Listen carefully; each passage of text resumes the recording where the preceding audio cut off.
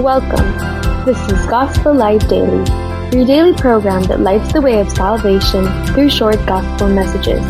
It's a good day because we have good news for you.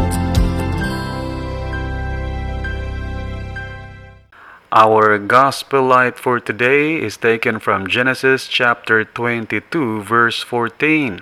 It says here, "And Abraham called the name of the place, the Lord will provide."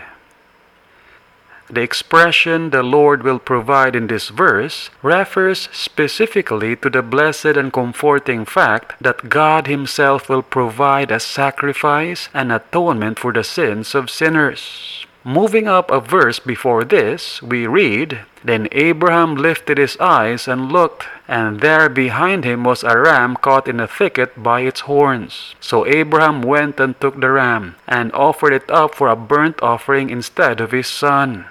The ram was a picture of the Lord Jesus Christ, the Lamb of God who takes away the sin of the world. Many people attempt to provide from their own resource to atone for their sins. They do religious works, charitable endeavors, and philanthropic activities to somehow atone for their sins. They are ignorant of the fact that none of their own provisions can deal with the sin issue in their lives. They ought to know what God has provided for the salvation of their souls in Mount Calvary. There, the Lord Jesus died for our sins and rose from the dead.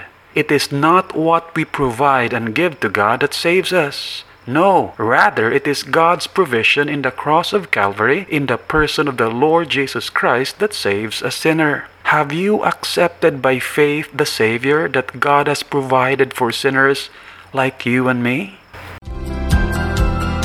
And this has been Gospel Light Daily. We pray that God who commanded, "Let there be light," has shone in your hearts.